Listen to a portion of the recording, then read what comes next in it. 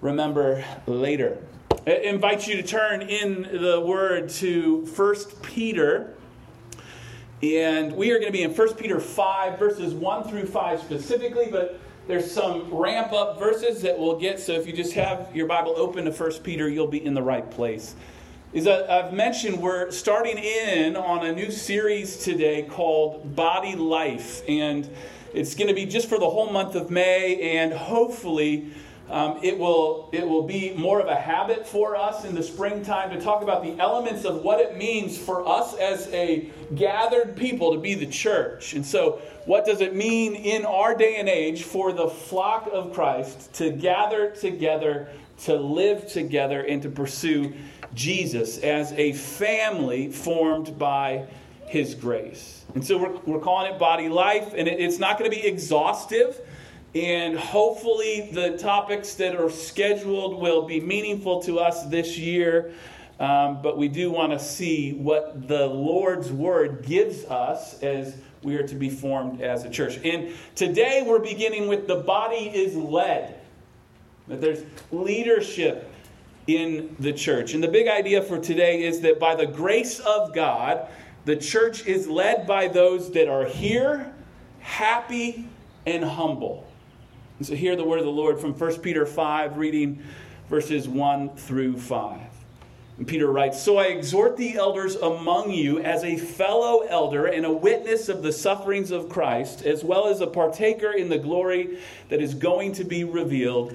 Shepherd the flock of God that is among you, exercising oversight, not under compulsion, but willingly, as God would have you, not for shameful gain, but eagerly, not domineering over those in your charge, but being examples to the flock. And when the chief shepherd appears, you will receive the unfading crown of glory. Likewise, you who are younger, be subject to the elders. Clothe yourselves, all of you, with humility toward one another, for God opposes the proud, but gives grace to the humble." Well, good and holy God, we thank you for your word. We thank you for your grace toward us, the rescue of salvation through the cross of Christ, and that you saw fit to give us order, that you saw fit to give us a way of continuing in this life in pursuit of Jesus. Lord, as we turn our attention to what it means to be led by elders and what elders should look like, we just ask, Holy Spirit, that you would help us to see it with clarity and to have hope that the good shepherd, the chief shepherd, will care for us no matter what. Be glorified in this place, Jesus, as we continue. In your name, amen. So by the grace of God, the church is led by those that are here, happy, and humble. And okay, I have to give you a trigger warning. And so parents, you may want to cover the ears of the little ones, because I'm going to begin the sermon with a swear word. You don't believe me? Okay, here it is. Authority. How dare I? He cussed in church. He said authority. All of my little voices are going to be Southern because I just came back from Nashville. So sorry if you're from the South. So our cultural moment is one of essentially widespread disdain for authority. Do you guys see that? We don't trust authority. We're always suspects, and at times appropriately, because we actually find it easiest to only trust ourselves and not those that are in places of power or authority over us. And while I would like to think it's just a uniquely American pioneering instinct that we have, I realize it's actually a human issue. Even from the first moments that a crowd is formed in history and people are gathered together and someone has to lead, there's been this questioning or this caution around authority. And perhaps it is ramped up in our age, and it's something unique. Os Guinness says that our modern world has shifted us from a stance under authority to one of preference. Or, expressed more carefully, our modern world tends to undermine all forms of authority other than its own and replaces them with the sense that all responses are merely a matter of preference. And so we're fine with authority as long as they agree with my preference, but everyone else is out and I can't trust those authorities. And so all you have to do this morning to think about it is name that thing in your head that you are most unsettled about. Maybe it's like education choices or healthcare choices or tax policy or the Giants losing to the Padres. Whatever it is, that's not really an authority question. I just want to get that in there for Roger, who's not even in here right now, so it's okay. But whatever that is, that thing may actually be the thing that you've wrestled with a lot because you are questioning the prevailing authority. You're unsettled by it. And while the church is meant to be unique, but very much is part of our current culture of distrust, we actually in the church find ourselves facing this trickle down of disdain for authority. And to be honest, the church global has had more than its share of bad leadership that should make us cautious. But as we study Scripture, our highest authority in the church is the revelation of God. We actually come to recognize a Christianity that not only has tenets or core beliefs that are countercultural, but it also has then a lifestyle that is meant to be countercultural. So what we honor and who we honor and what we submit to is countercultural in Christianity. And I think 1 Peter presents a progression that is helpful for our purposes in this series on the church. And I think it's a handy little letter. It's great to read and be encouraged by. And I think just by itself, it would carry the modern church forward quite a bit in what we are to believe and how we're to live. And the Apostle Peter penned this letter from Rome, where he was, to these dispersed churches in Asia, or think of modern-day Turkey. And these were a Gentile exiled people. They were believers that were run out of their old homes because they believed in and worshipped Jesus. And they faced constant persecution. There was economic persecution, physical persecution, and psychological persecution as their families disowned them. And Peter's writing probably between 62 and 64 AD, and we know that Nero is the emperor of the Roman Empire. And so you can get a flavor for the persecution. We know who Nero is. We know how harsh he was. I missed something. That's okay. I'll hear about it later. But so he's not a good emperor. He's not a good authority. And so there's this natural inclination to even be concerned with him. Yet Peter commands the church to faithfulness under opposition. And it's not just for the collective body, but it's as individuals, as a body formed by Christ, and then as citizens of the kingdom of Christ. He starts off in 1 Peter 1, verses 3 through 5. Blessed be the God and Father of our Lord Jesus Christ. According to his great mercy, he has caused us to be born again to a living hope through the resurrection of Jesus Christ from the dead, to an inheritance that is imperishable, undefiled, and unfading, kept in heaven for you, who by God's power are being guarded through faith for a salvation ready to be revealed in the last time. So this is what you own individually as somebody who belongs to Christ. You have this inheritance that is imperishable. You've been brought in through the resurrection of Christ. It is going to be undefiled, unfading, and it's going to be kept in heaven for you. You will be with Jesus for all of eternity because you belong to him. That's a glorious truth for us as individuals, saved, born again, and now called to something more than what we experienced before. In verses 13 and 14, he says, therefore, preparing your minds for action and being sober-minded, set your hope fully on the grace that will be brought to you at the revelation of Jesus Christ. As obedient children, do not be conformed to the passions of your former ignorance. So as individuals, you are not only given this great inheritance, you are now empowered to live obediently. No longer set aside those former passions, the former things of your former ignorance. And you become conformed to Christ rather than to the world. And then in that individual reality of your life in Christ, Peter makes it clear that you're not to go it alone.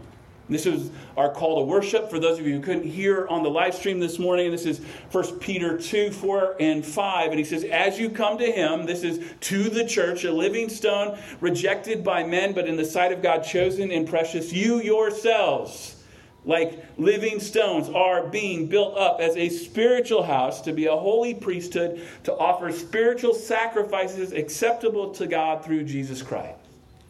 See, you're meant to be an individual brought into a body of believers that is being built up into this spiritual house, and you are given purpose and belonging. Verses 9 and 10, he says, but you are a chosen race, a royal priesthood, a holy nation, a people for his own possession, that you may proclaim the excellencies of him who called you out of darkness into his marvelous light. Once you were not a people, but now you are God's people. Once you had not received mercy, but now you have received mercy. So you're not left just as mere individuals saved, but you are actually now part of a people. You're brought into a flock. You are made a sheep with other sheep. And then as a body formed, as a spiritual house, we live as citizens, prioritizing the kingdom of Christ, but we remain then good citizens of our current place as well. And here's where authority enters into the picture. Peter writes in 1 Peter 2, 13 through 17, be subject for the Lord's sake, for his glory, to every human institution, whether it be to the emperor as supreme or to governors as sent by him to punish those who do evil and to praise those who do good. For this is the will of God, that by doing good you should put to silence the ignorance of foolish people. Live as people who are free, not using your freedom as cover up for evil, but living as servants of God. Honor everyone, love the brotherhood, fear God, honor the emperor. And so we might want to discard Peter here. Like, Peter, everything you've said up to this point is great. Like, I'm just going to believe that. I'm going to cling to that. But these two sentences, like, I can't handle that. Because how dare you say that I'm to be honoring the emperor? He's talking about Nero here, right? Like, Nero is not a friend of the church, right? He didn't need Christians to get elected. In fact, he would decapitate them and set their heads alight to light the streets.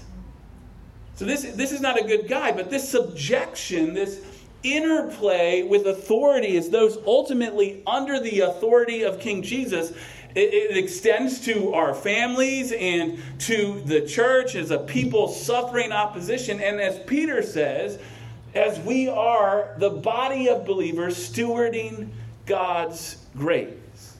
But then his letter ends, after he sets this, he gives you this piece that you want to set aside because he said honor the emperor. But then he ends with this exhortation to the shepherds, to the leaders of the church. And it's where we find our text today and the clues about who is meant to lead the body. He talks about elders called by the name of the office or the role of those that are leading the church. And it's a typical form of leadership in the New Testament. It's not like Peter is being unique here. And so we can trust that this extends to Paul's writings as well, because he talks about elders and the church's formation, as we see in Acts, has eldership at play. And they are called elders. That's their office. But shepherding is what they do. They feed and watch over the flock. They nurture, they lead and protect. And I have to let you know that it is just a tad bit strange to preach about the work that I am supposed to do and how I am supposed to do it. But it is for the flourishing of the church, for us and our benefit, that we understand the design and the function of the body, like what we're supposed to look like, who we are supposed to be. And by the grace of God, the church is led by those that are here, happy, and humble. So we start with here. Now, when Peter references the elders among you, he's actually highlighting that elders, or pastors in the Latin translation, are sheep. just like everyone else. They are sheep, but they are part of the local body of believers. They are elders among you, part of you. And Dave Mathis says that good pastors are first and foremost sheep, and they know it and embrace it. Pastors do not comprise a fundamentally different category of Christian. They need not be world-class in their intellect, oratory, or executive skills. Let me repeat that for those of you that want to evaluate me, right? No, I'm not going to repeat it. They are average, that I'll take it, normal, healthy Christians serving as examples for the flock, while among the flock as they lead through teaching of God's word and making wise collective decisions. Their hearts swell to Jesus' charge in Luke 10:20. Do not rejoice in this, that the spirits are subject to you, but rejoice that your names are written in heaven. And their first and most fundamental joy is not what God does through them as pastors, but what Christ has done and does for them as Christians. So this is who we are as elders. We are just sheep. We are Christians just like everyone else. Normal, average people that have been saved by Jesus, rescued by Jesus from our sin and given new life in him. And so being sheep ourselves, pastors then are present. They are here with the congregation, the body of believers. And friends, you have to know proximity matters. Because while there's benefit and some expectation, even in the New Testament, of teaching and leadership from afar, I mean, this is Peter writing to people that are quite a distance. Paul in his epistles are from a distance. But elders are among the body. Shepherds are present with the flock. And the word among here is often looked over, glanced over in some of the older commentaries of 1 Peter. But I think it's becoming vital again in our day. Because the pull of accessible content online is real. And there is a lot of really good stuff out there. There is refined stuff. The best that the church global has to offer. But it is not among.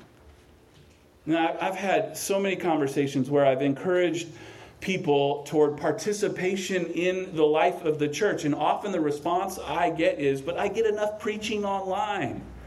Which tells me that first we need to do a better job of teaching and modeling that shepherding is not merely filling the pulpit. That there is more to what we do in the life of the church than just gathering around to hear somebody talk for 35 minutes. But the New Testament actually gives us a model of a life lived together, seeking Jesus and living as citizens of his kingdom. It certainly is done in gathered Sunday settings together, but among also means it happens over dinner tables, in our homes. It happens in our workplaces, the hanging out spots for the flock. And so first, elders are here to see the sheep, to see the work of the Spirit in your lives, to the things that you trust in and the way you love your neighbors. And that can only happen when the elder is here, when they're present. Last week, our family went to Bates Nut Farm for a car show because we like old cars, and my in-laws are in town. But they also, at Bates Nut Farm, for those of you who haven't been there, they have this small petting zoo where you can feed some barn animals. There's goats, donkeys, really cute pigs, and they have sheep.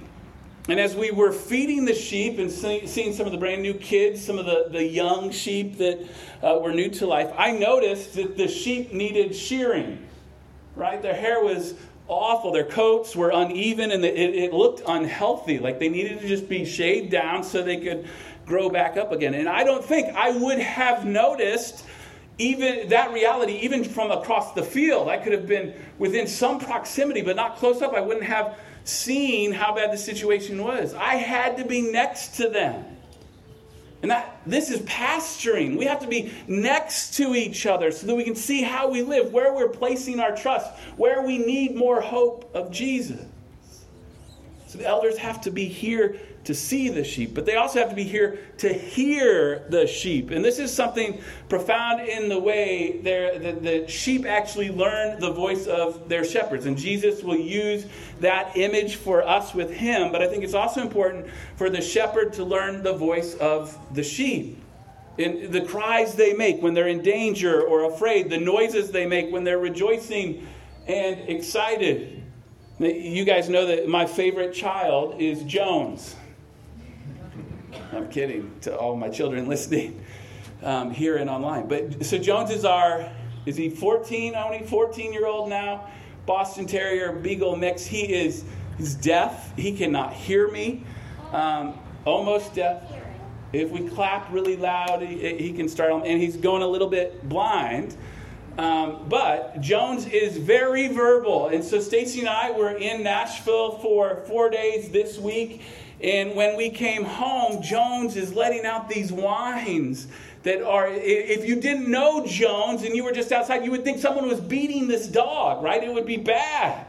But if you know Jones, it was him in joy telling us everything we had missed over the week and how glad he was that his favorite humans were back. Right? But if you didn't know, you would think it was pain. And so there's something to hearing the cry, knowing the voice of the sheep. I mean, we can only see so much, even up close. And let's be honest, we're wearing masks because we have to, but even when the government doesn't mandate that you wear masks, we sometimes wear masks, right? Those metaphorical masks that keep appearances well. So we need more than just an appearance. We actually need the conversation, that we would know how to care for the body, how we need to protect the body, how we need to celebrate the body. And we do that by hearing the sheep. But elders are also here then to feed the sheep. Now, feeding is preaching, but it is also so much more than that. This is the share meal that we have on Sundays, but other servings come in different ways. It's just the other places that we open Scripture together. It is the environments in which we pray with the flock together. It is listening and responding with the grace of Christ as we talk through life together. It might be helpful for you to think of those far away or internet sources of feed, those famous internet preachers, essentially as fast food. Highly processed and consistent. And there's often a flavor in it that we might even enjoy. And I want to partake in that on occasion. But if that is all we eat, we can actually end up really unhealthy. Right? But a good shepherd sees the results of the diet they are giving and adds the needed ingredients with the Spirit's help in the local body of believers. So hopefully as elders, we can see if there's not enough fiber, then we decide to feed the flock some more of the foundational truths of Christianity. Or we see that the body doesn't have enough energy, so we feed them some sugar, the recounting Christ's heart towards you, that might carry you through, give you the pep that you need. Or we recognize that you don't have enough iron, so we just hit you over the head with a cast iron pan. Yeah, that's it. We just get physical, right?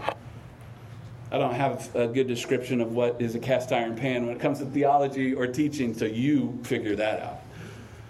But honestly, being among the flock is one of the key reasons that even as Reservoir Church, we prioritize smaller congregations, because a few hundred people and beyond that, it gets too hard to be present, to see, to hear, and to feed the flock well. So elders are here. As the body, then, we respond to their presence by gladly being seen, inviting them into our lives, in being heard, moving beyond just the pleasantries into real experience.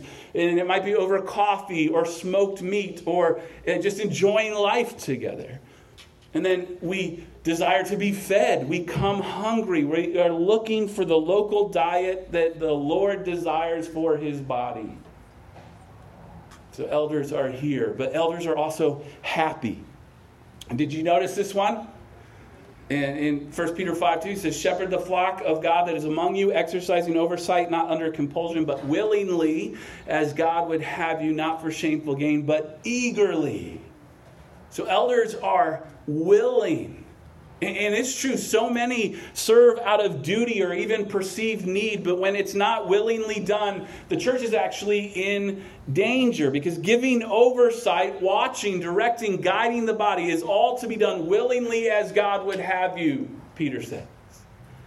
And I chose to call this one Happy on Purpose, and it was more than just needing an H word to make it all fit.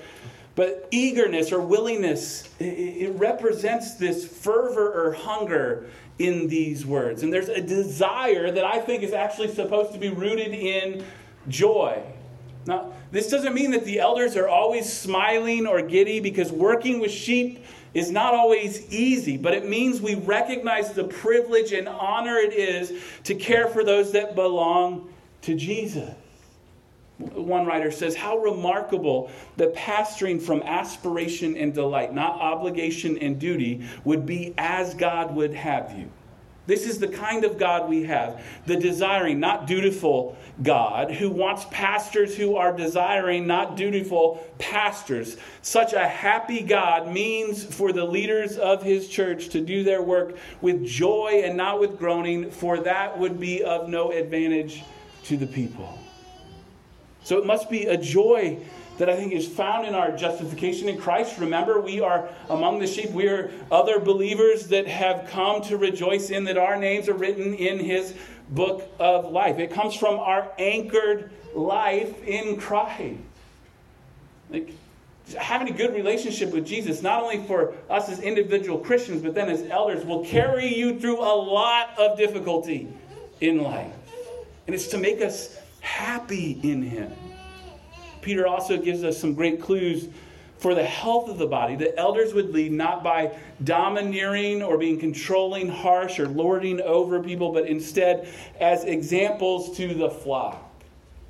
Now, we are not so naive to turn a blind eye to the ways that this exhortation has actually gone unheeded in even the modern church. We all know a pastor or two who's got too big for their britches and thought they were pretty cool. They become that hard-nosed coach that's willing to cut those who can't perform, or they grow tired of sheep that need more attention than their golf schedule permits. Right?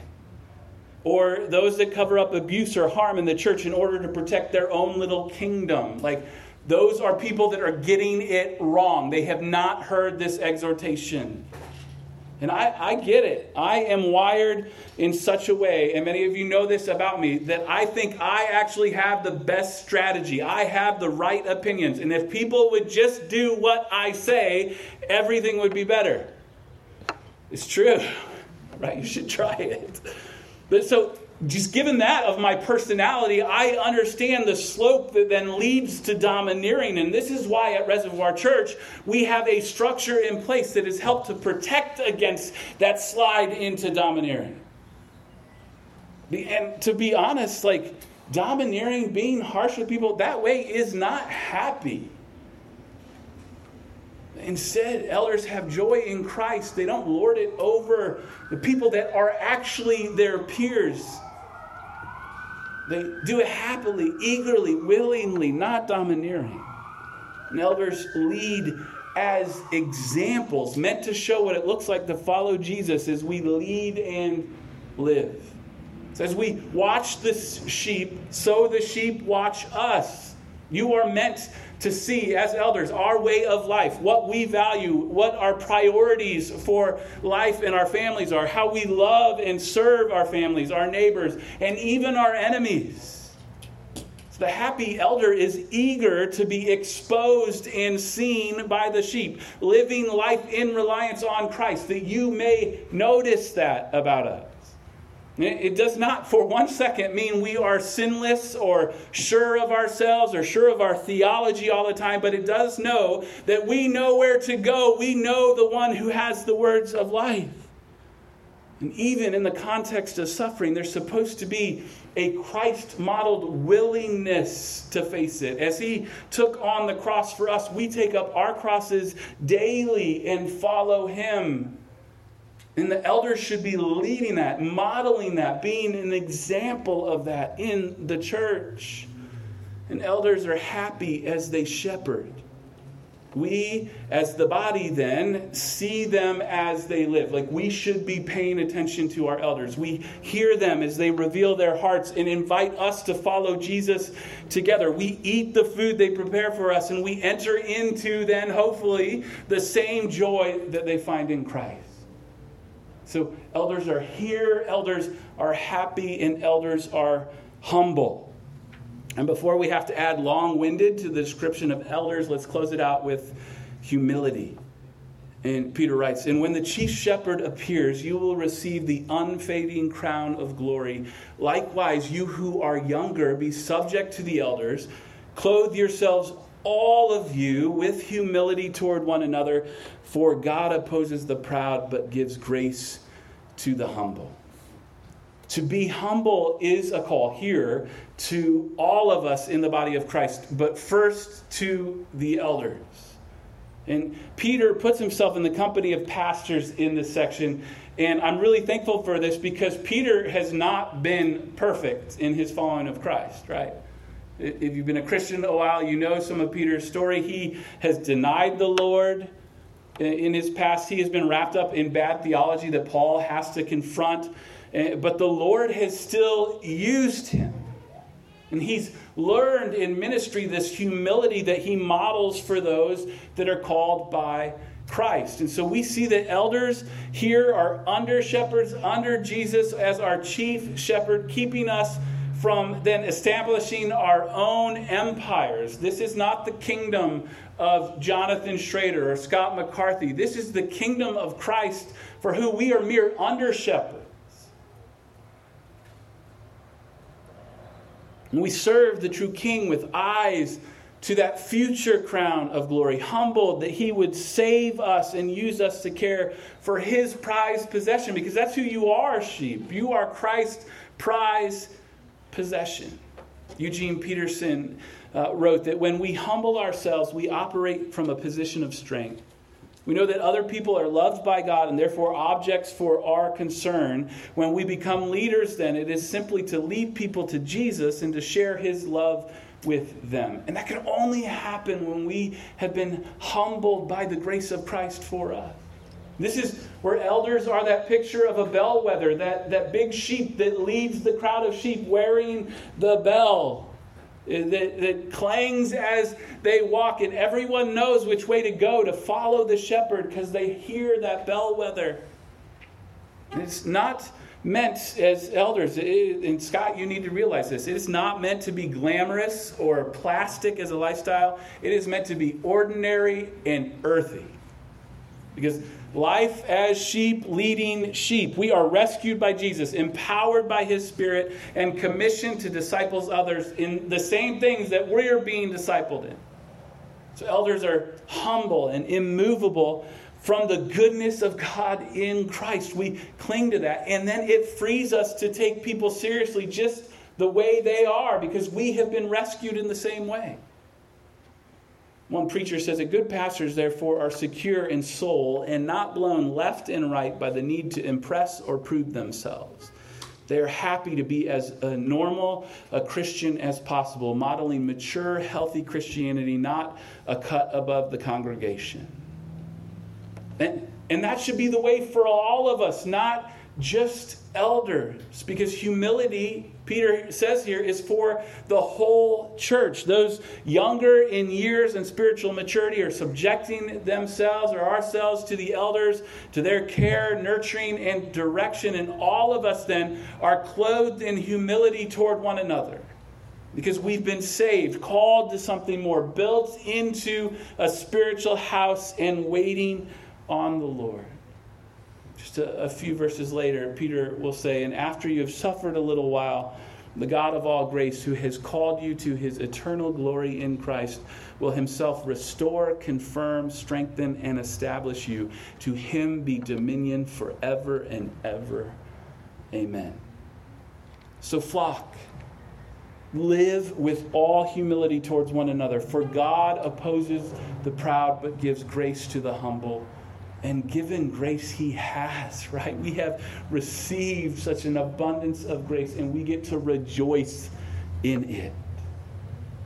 So by the grace of God, the church is led by those that are here, happy, and humble. And the way we approach authority reveals how we submit to the highest authority. And the beginning of wisdom, the beginning of life is, as we hear from Scripture, the fear of the Lord. Awe under God, submission to His authority, and to the authority of His word and the authority that He has put in place to lead those that He has rescued for His glory and for our good. So this is who our elders are committed to be, and this is the church that we are committed to be. May we model it well, that the world would see where our hope truly lies, and that we would have joy in Jesus. Would you pray with me?